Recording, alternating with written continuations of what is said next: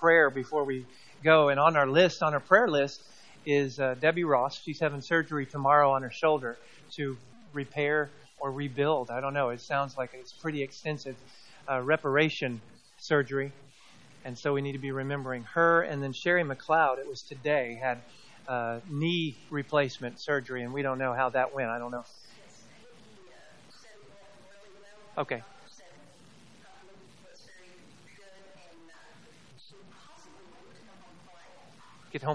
Come home Friday? Wow. Okay, so the report is that Sherry did really well during the knee replacement surgery, and she might get to come home Friday. So that's good. That is good to hear. Are there any other? I've started to look through the announcements, but there are so many of them. Yes.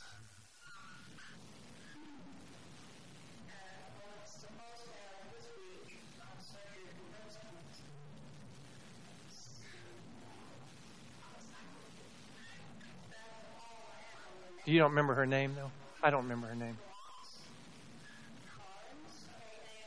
Dolores Carnes?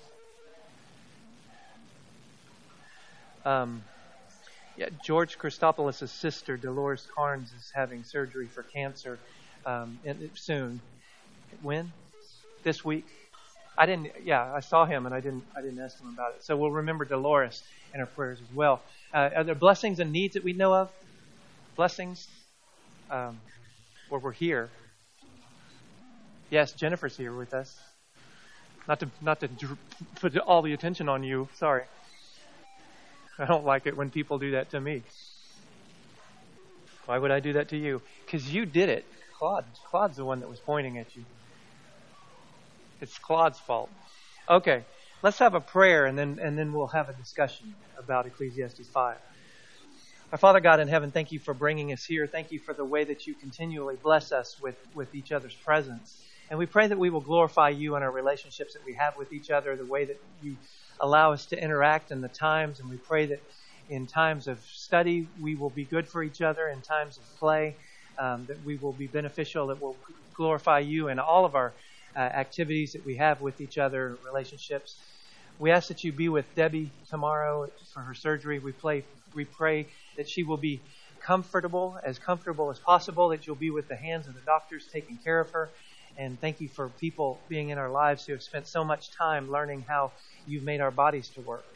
Thank you for Sherry's surgery going so well, and we pray that she'll recover as soon as possible and be able to come home and be with Ken as well as he takes care of her. We ask that you be with Dolores and her family at this time as they get ready to go through this surgery.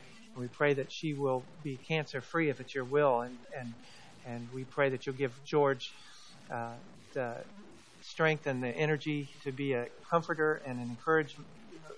And we're grateful that he already is that for so many people and the example that he is. We're grateful that Jennifer is with us, and we pray that you'll continue to be with her as she recovers. And we're grateful that you have given us the kind of health that you have, and we pray that we will not take our health for granted, that we will glorify you with the energy that we have, and that we pray that you will allow us to have more than we naturally have as we get excited about serving you and excited about serving other people in your name. Be with the preparations that are going on for camp.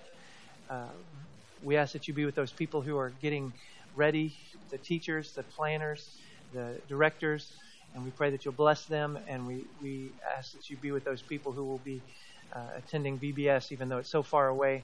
We're already thinking about that, so we pray that you will bless Jennifer and Monica, Rebecca and Monica, and those other people who are heavily involved in the planning of that, and the children that will be coming. But we pray for opportunities to reach out to families if it's your will.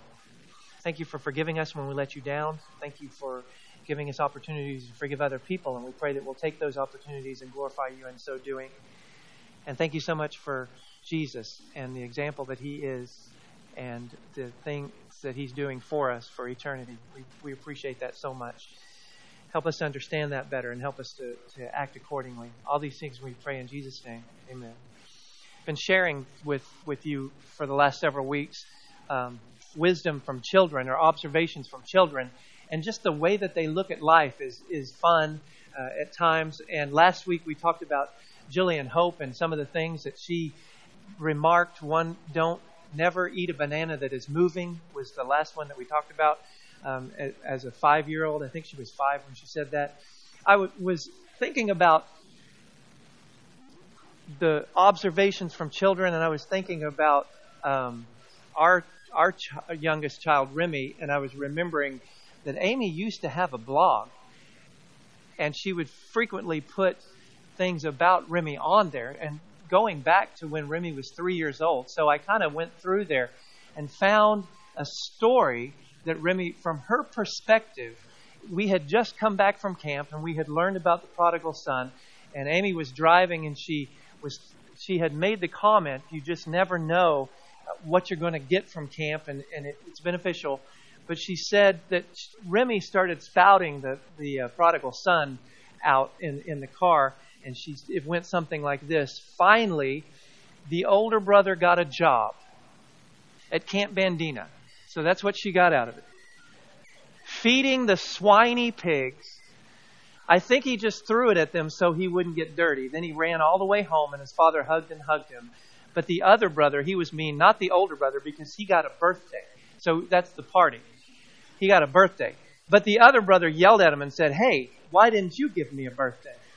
And so she said that, and she followed it up with this exclamation of, we have plenty of hairs on our heads, to wind it up. And there you go. That's the logic. And then Brandon and Mari are here. And I told Mari I should have gotten in contact because y'all's kids, next week, I better have some quotes from y'all's kids and some stories because they are just great. I've enjoyed watching Mari's posts throughout the years.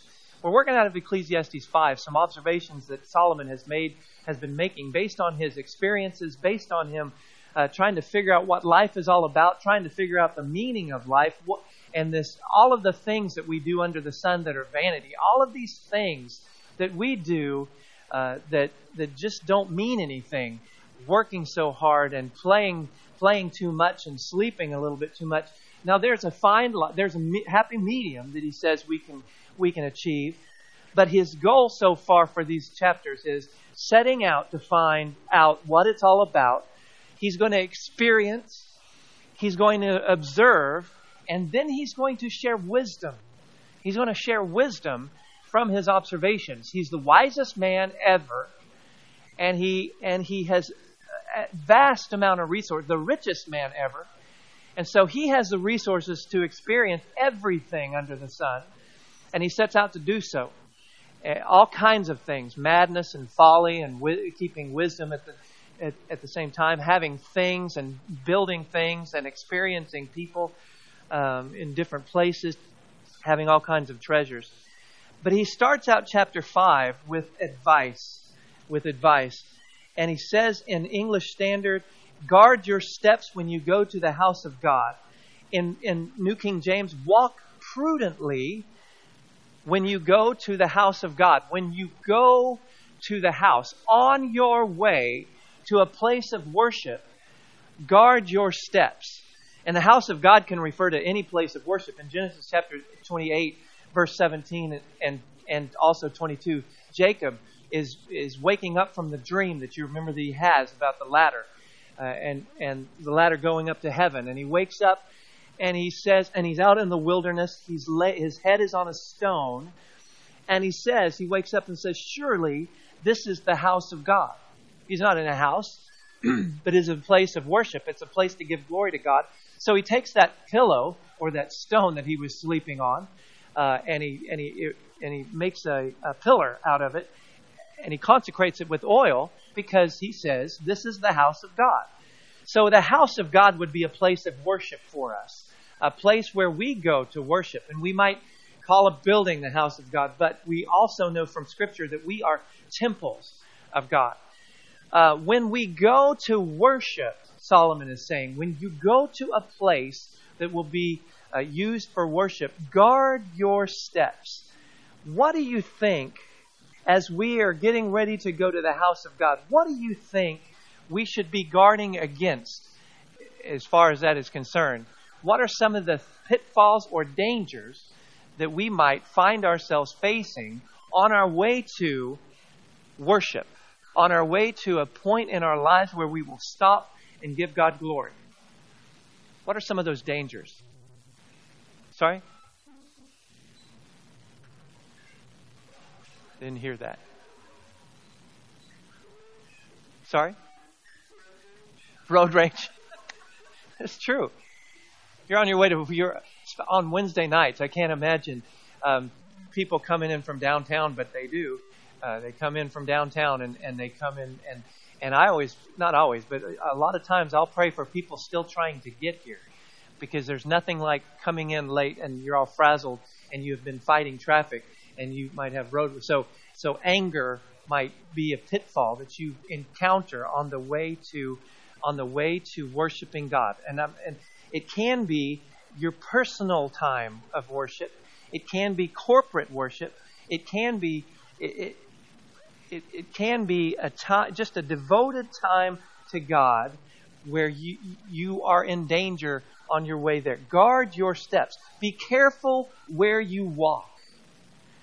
So what are some of those dangers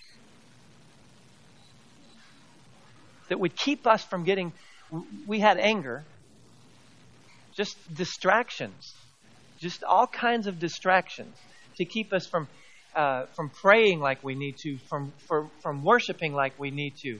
Guard your steps. Be on the lookout, and that would infer. We can infer from that there are dangers that we might encounter in preparing our hearts and our minds, our bodies, our persons for worship. So getting to the house of God safely would require what? It would require some planning and require some forethought. And safely, yes, physically, that's right, but mentally and emotionally and spiritually safe on your way to worship. There are, you might, those of us, and most of us, we've had kids trying to get them ready to go somewhere. And even getting them ready for worship. Because one is missing a shoe and the other is missing whatever goes in their hair and their Bibles. And sometimes you leave missing a child and all kinds of things. But you might get frazzled from that. So the distraction of chaos. But we refer to us coming together as a sanctuary, as a place of safety, a place of quietude, a place of just a nice, quiet, safe place for us to come together. But it takes planning and forethought. When should we be getting ready for worship? It's a kind of a trick question. Always.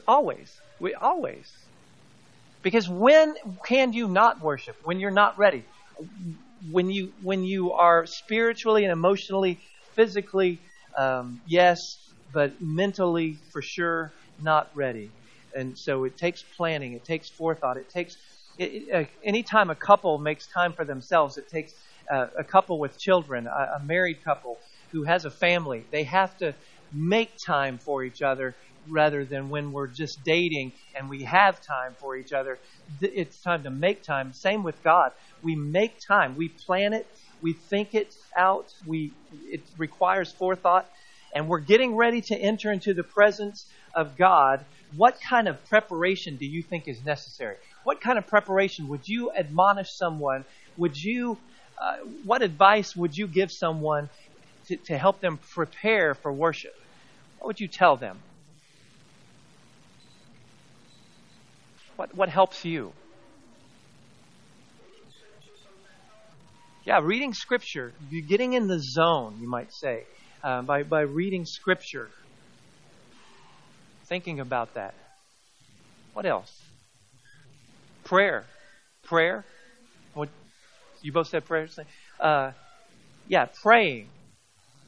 making sure that you're zeroed in on communication with God. Because when we worship, when we come into the house of God, when we come together as the body of Christ, when we come together as a family to worship, we are communicating to God, and we better be praying. Part of that is prayer, but we need to be praying. We need to be communicating to God how important He is, how amazing we believe that He is. And so it takes, what else? What other advice would you give someone to help them prepare for worship? Sorry? Pause? Just stop? Yeah. Take a deep breath. Pause. Yeah. And sometimes when people walk in and you can see them when I'm on the stage and people walk in and they've been trying to get here and they finally get here and you can just see they've made it. And now it's time to focus on God. I love what happens before, and I've mentioned it before services start. Right before it starts, and I'm standing in the back, whether if I'm preaching or leading singing or whatever, particularly leading singing, there's noise, and there are people visiting, and it's happy. But when it comes time to worship, as Todd pointed out, it's time to pause. It's time to stop. And without me walking anywhere, at the right time, it seems, there's a hush. And it's just so peaceful. And it sounds like this. And it helps. It helps. What else? Anything else? He says, guard your steps. He continues in verse 1, when you go to the house of God, and draw near to hear. Other translations have the word listen. Draw near to hear. Draw near to listen. Get close. It's better to listen to the Word of God and learn from it than show up and make a bunch of noise. Make a bunch of mental noise and verbal noise. It's better to draw near and learn from it. We're not supposed to come together and then have this conversation with God in negotiating our terms. We come together and we want to learn His terms, His will. And then he says we're not supposed to give the sacrifice of fools. It's better to draw near to hear rather than to give the sacrifice of fools. So you think about that. What does that mean? What does the sacrifice of fools look like? What would it look like? Well, and now, keep in mind, and I want to make sure that we understand this, when he's talking about the sacrifice of fools, foolish sacrifices of people who are actually coming to worship. In other words, these people might be good people that he's describing, but they're doing something wrong. So he says, draw near to hear. They're not listening, but they're coming with their sacrifices. And so we can infer that there is a right way and a wrong way, or right ways and wrong ways to do this. But there are what he calls the sacrifices of fools, the sacrifice of fools. Sacrifices that don't meet requirements. There are requirements in worship that don't meet requirements. And it's up to us to figure out what those are. But looking in verses 2 and 3, we see that there are ways to mess up with our mouths, with our minds, with our, as we look at 2 and 3, don't be rash with your mouth, nor let your heart or your thoughts be hasty to utter a word before God. For when you vow a vow to God, do not delay paying for it. So there are ways to mess up your worship with our mouths, with our minds, with our promises, with empty promises. So we need to make sure that we aren't foolish when it comes to serving God and coming into His house to worship Him. What are some of the sacrifices of fools that come to mind? And we're not picking on anyone. For me, a sacrifice of a fool, I've been foolish enough to come in to worship looking for something for me. I've been foolish enough to walk in and with this attitude of I am here. Here I am. Let the party start. Now it's all about me. Not that I think everybody look at me. I just think, what am I going to get from this experience rather than what? What is God going to get from me in this experience? The sacrifice of a fool, in my case, would be to walk in and start looking around spiritually. What can I get? What can I get? What can I get? But it's when you empty yourself that you become full. You become full. It's that you think about a syringe, and as you pull it, you're emptying the back end of it, and it's filling up. You're emptying the back end of the air, and it's filling up with the substance that you have inserted. And so you empty yourself, and you're filled up at the same time. You're empty, and you're filled up at the same time. So he says, rather than the sacrifice of fools, and this is important in verse 1 still, for they do not know that they are doing evil. They do not know that they do evil. It's a sad statement. It's a statement about people who are trying. They don't know that they're doing evil, but they are in their minds and their hearts, they're worshiping. In Jesus, in Matthew chapter 7,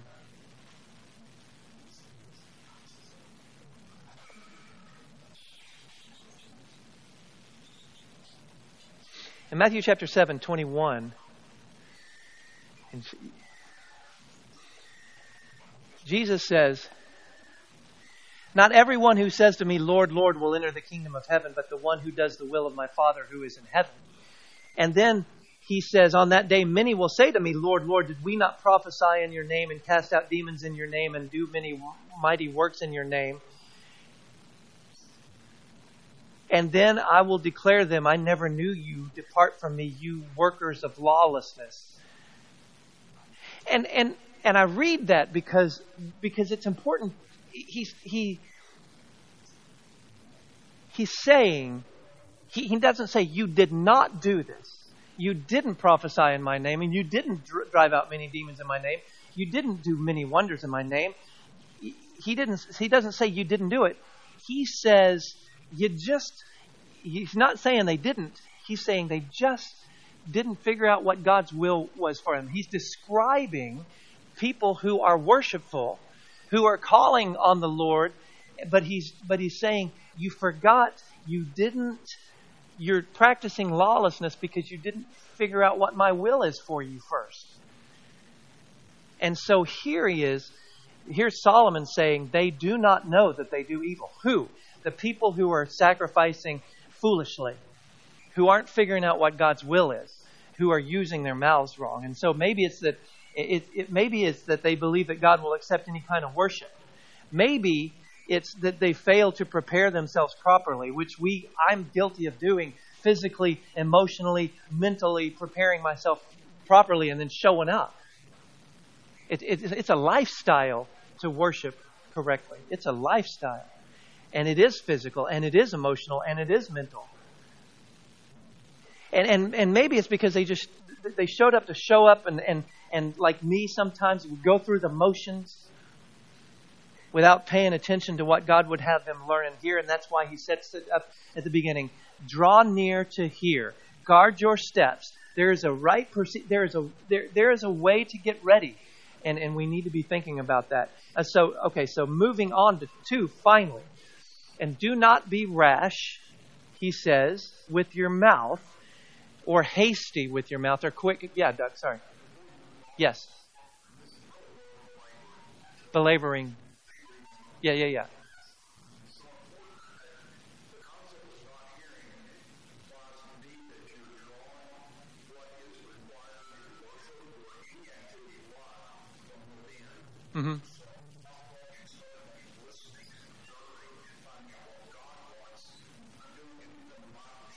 Mm-hmm.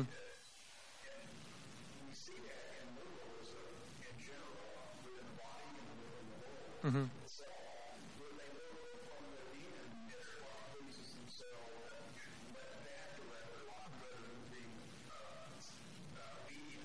Mm-hmm. And I think that's our nature. I think our nature, by nature, we're selfish. But Doug makes the comment that we get in trouble when we don't look externally for God's will. We look internally to figure out what we want, what we like, how we would have it. And by nature we're like that. And it is a selfishness. We think about, as babies, we just want ourselves to be fed. We're not thinking about other people, and we don't really outgrow that natural. We've got to work on that. That is something that we reach out externally to God's Word to figure out what God's will is, to figure out how He would have us worship. And so that is important. That is important to remember, to think about, to understand that worship has nothing to do with what we want, unless what we want is to glorify God. And that's His will becomes our will. And our initial will is done away with. And so they do not know that they do evil. A sad statement, but they just weren't drawing near to hear what God had to say. Okay, don't be rash with your mouth. Let not your heart utter anything hastily before God, or hasty in thought, New American Standard. Think before we think, I have in my notes. Think before we speak, he says. And then I have in my notes, and I don't know if it makes sense to anyone else, but it makes perfectly good sense to me. Think before we think. Think before we think. What are we going to meditate on? God's Word, hopefully so. What else? The good things in life, hopefully so. Are we going to meditate on things that bring us down spiritually? Maybe we should. Maybe we should at times. Not to hyper focus on them, but maybe we should, so we can pray through those things. We need to contemplate. Think before we think. And then he says, for God is in heaven, and you are on earth. We need to remember our place in life. God is God. We're not God. He's in heaven. We're not. He's almighty. We're not. We're weak. He is all powerful. And he says, therefore. Why does he say therefore? He says, God is in heaven. You're on the earth. Therefore, let your words be few. Listen to God. Let Him talk. You let your words, you be quiet and let Him talk. And then he says in verse 4, and this is an interesting study, and we don't have time to study it, but I was reading on it, and it is fascinating. When you make a vow to God, do not delay to pay it. In a nutshell, a vow is a sort of agreement. It is an act of worship in the Old Testament, an act of worship where you consecrate or you dedicate something of yours. It could be a house, it could be an animal, it could be a child. Consecrate them to God as a vow. You make an agreement, propose to God. The worshiper would commit to do something, commit something to God, or commit to do something in, not trade, but if God would grant a request. So it was not required of worshipers. It was not required of worshipers to make vows. It was a voluntary thing. But he says, don't be hasty to do that. When you make a vow, do not delay to pay it. Don't be late in paying it. Proverbs 20:25 reads like this in New King James. It is a snare for a man to devote rashly something is holy. That's making a vow, to consecrate something. It is a snare for him, and afterward to reconsider his vows. That's what the Scripture says. It's a snare. It's a trap. How many times have we made a promise to ourselves on different things, and then you figured out it's a trap? I think I think, and this is a dumb illustration, but you make a promise to yourself, and so you join a health club, and you start paying on this thing, a health club. You make a promise that you're going to get in shape. And you pay out this money, and then what happens? Or you get the treadmill, or you get the elliptical machine. The treadmill becomes the best clothes hanger that you have, and the elliptical. You still have the tag on your keychain for the health club, but you're not going in. But you made a promise. Don't be rash because you can't keep that promise. For years, I had P90X, and I would start it get into this program for a week, and then restart it, and then restart it, and restart it. And I finally just I realized you just give it up. You're not going to do it. But I paid the money for it, and I didn't do it. So making a promise and paying it, he says. 2025. Is that right? I typed it. Okay. I thought you were there. Yeah, 2025. It's a snare for a man to devote rashly something as holy and afterward to reconsider his vows. He has no pleasure in fools. Pay what you vowed, he said in verse 4. Pay what you have vowed. So not only should the worshiper not be late in paying, but he should make sure that it gets paid. And then he says, verse 5, better not to vow than to vow and not pay. God wants us to make, you might read this and think, God doesn't want us to make promises to him. He does. What are some promises that God wants us to make to him? He wants our lives. He wants our dedication. He wants us to promise that we will not sin, that we won't follow Satan anymore. He wants us to make promises. He wants us to make promises that we can keep. And then he continues in this vein, do not let your mouth cause your flesh to sin. Don't let your mouth get you in trouble, nor say before the messenger, in the New King James, the messenger of God, probably the priest, that it was an error. Why should God be angry at your excuse? We get to see a little glimpse of God here. His emotion of anger when a vow is not kept. And when the excuse is given, I made a mistake. I know I made this promise to God, but it was a mistake. Can I go back on it now? And notice what happens. Why would God be angry at your excuse? This is verse 6. And destroy the work of your hands. The work of your hands. It's a delayed punishment. It's not immediate necessarily, but it is the work of your hands. For in the multitude of dreams and many words there is also vanity, but fear God. Fear God. That in a nutshell, he ends this series of thoughts with this phrase, fear God. He ends the whole book in chapter 12. But fear God and keep his commandments. This is the whole of man. That's how he ends. That's how he ends the book. This is how he ends the section. Fear God. Don't make vows you can't keep. Draw near to listen. Guard your steps. Don't make foolish sacrifices. Fear God. When you're walking in a way that you respect the dangers around, you're gonna walk a little differently. The other night, while Amy does school with Remington, she allows her to play with Legos because she learns better that way, which she has something to do with her hands. And the other night, they were in the living room, they were finishing up school, and Legos were all over the living room floor. And I thought, when I get up at 5 a.m. and it's dark, and I'm walking through this thing to get to the refrigerator, walking through the living room, these are still going to be here.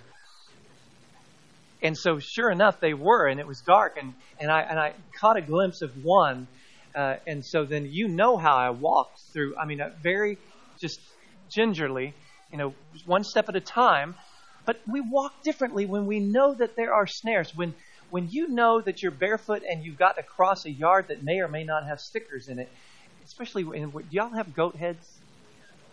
All sorts of stickers. And that they might be there. You're going to walk differently when there are dangers around.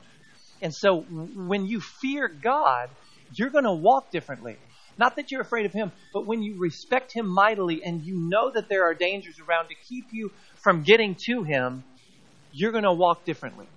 You will walk differently. So Legos on the floor in the dark. So then he shifts gears. It seems like in verse 8. And New King James, the title of this little section, the vanity of gain and honor. If you see the oppression of the poor, verse 8 says, and the violent perversion of justice and righteousness in a province, do not marvel at the matter, for high official watches over high official, and higher officials are over them. Several people think, well, what does that mean? Well, there are kings over kings. Is that what it means? Well, there's a king over the officials. Is he talking about king? He's just talking about the perversion of justice. He says in the New King James, he's talking about fraudulent governments. He's talking about people who oppress the poor and pervert justice. Don't marvel at that, because it happens, he says. And then he makes this statement, and it's a wise statement. Moreover, the profit of the land is for all. Even the king is served from the field. Now, this is verse 9. Look at that and listen to it. So you look at your version. You listen to New King James. Moreover, the profit of the land is for all. Even the king is served from the field. Now, you probably have something different. You might have in New American Standard, after all, a king who cultivates the field is an advantage to the land. So it's a matter of commentators are trying to, translators were trying to figure out how to translate this.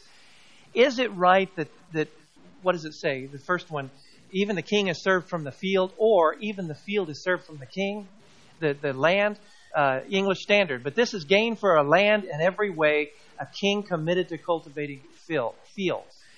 When a king commits to growing things in a field, who benefits? The king does, obviously. But the farmers also, the workers also will benefit. The land will benefit. It gets turned. The king benefits, the land benefits. Is there a spiritual application for there?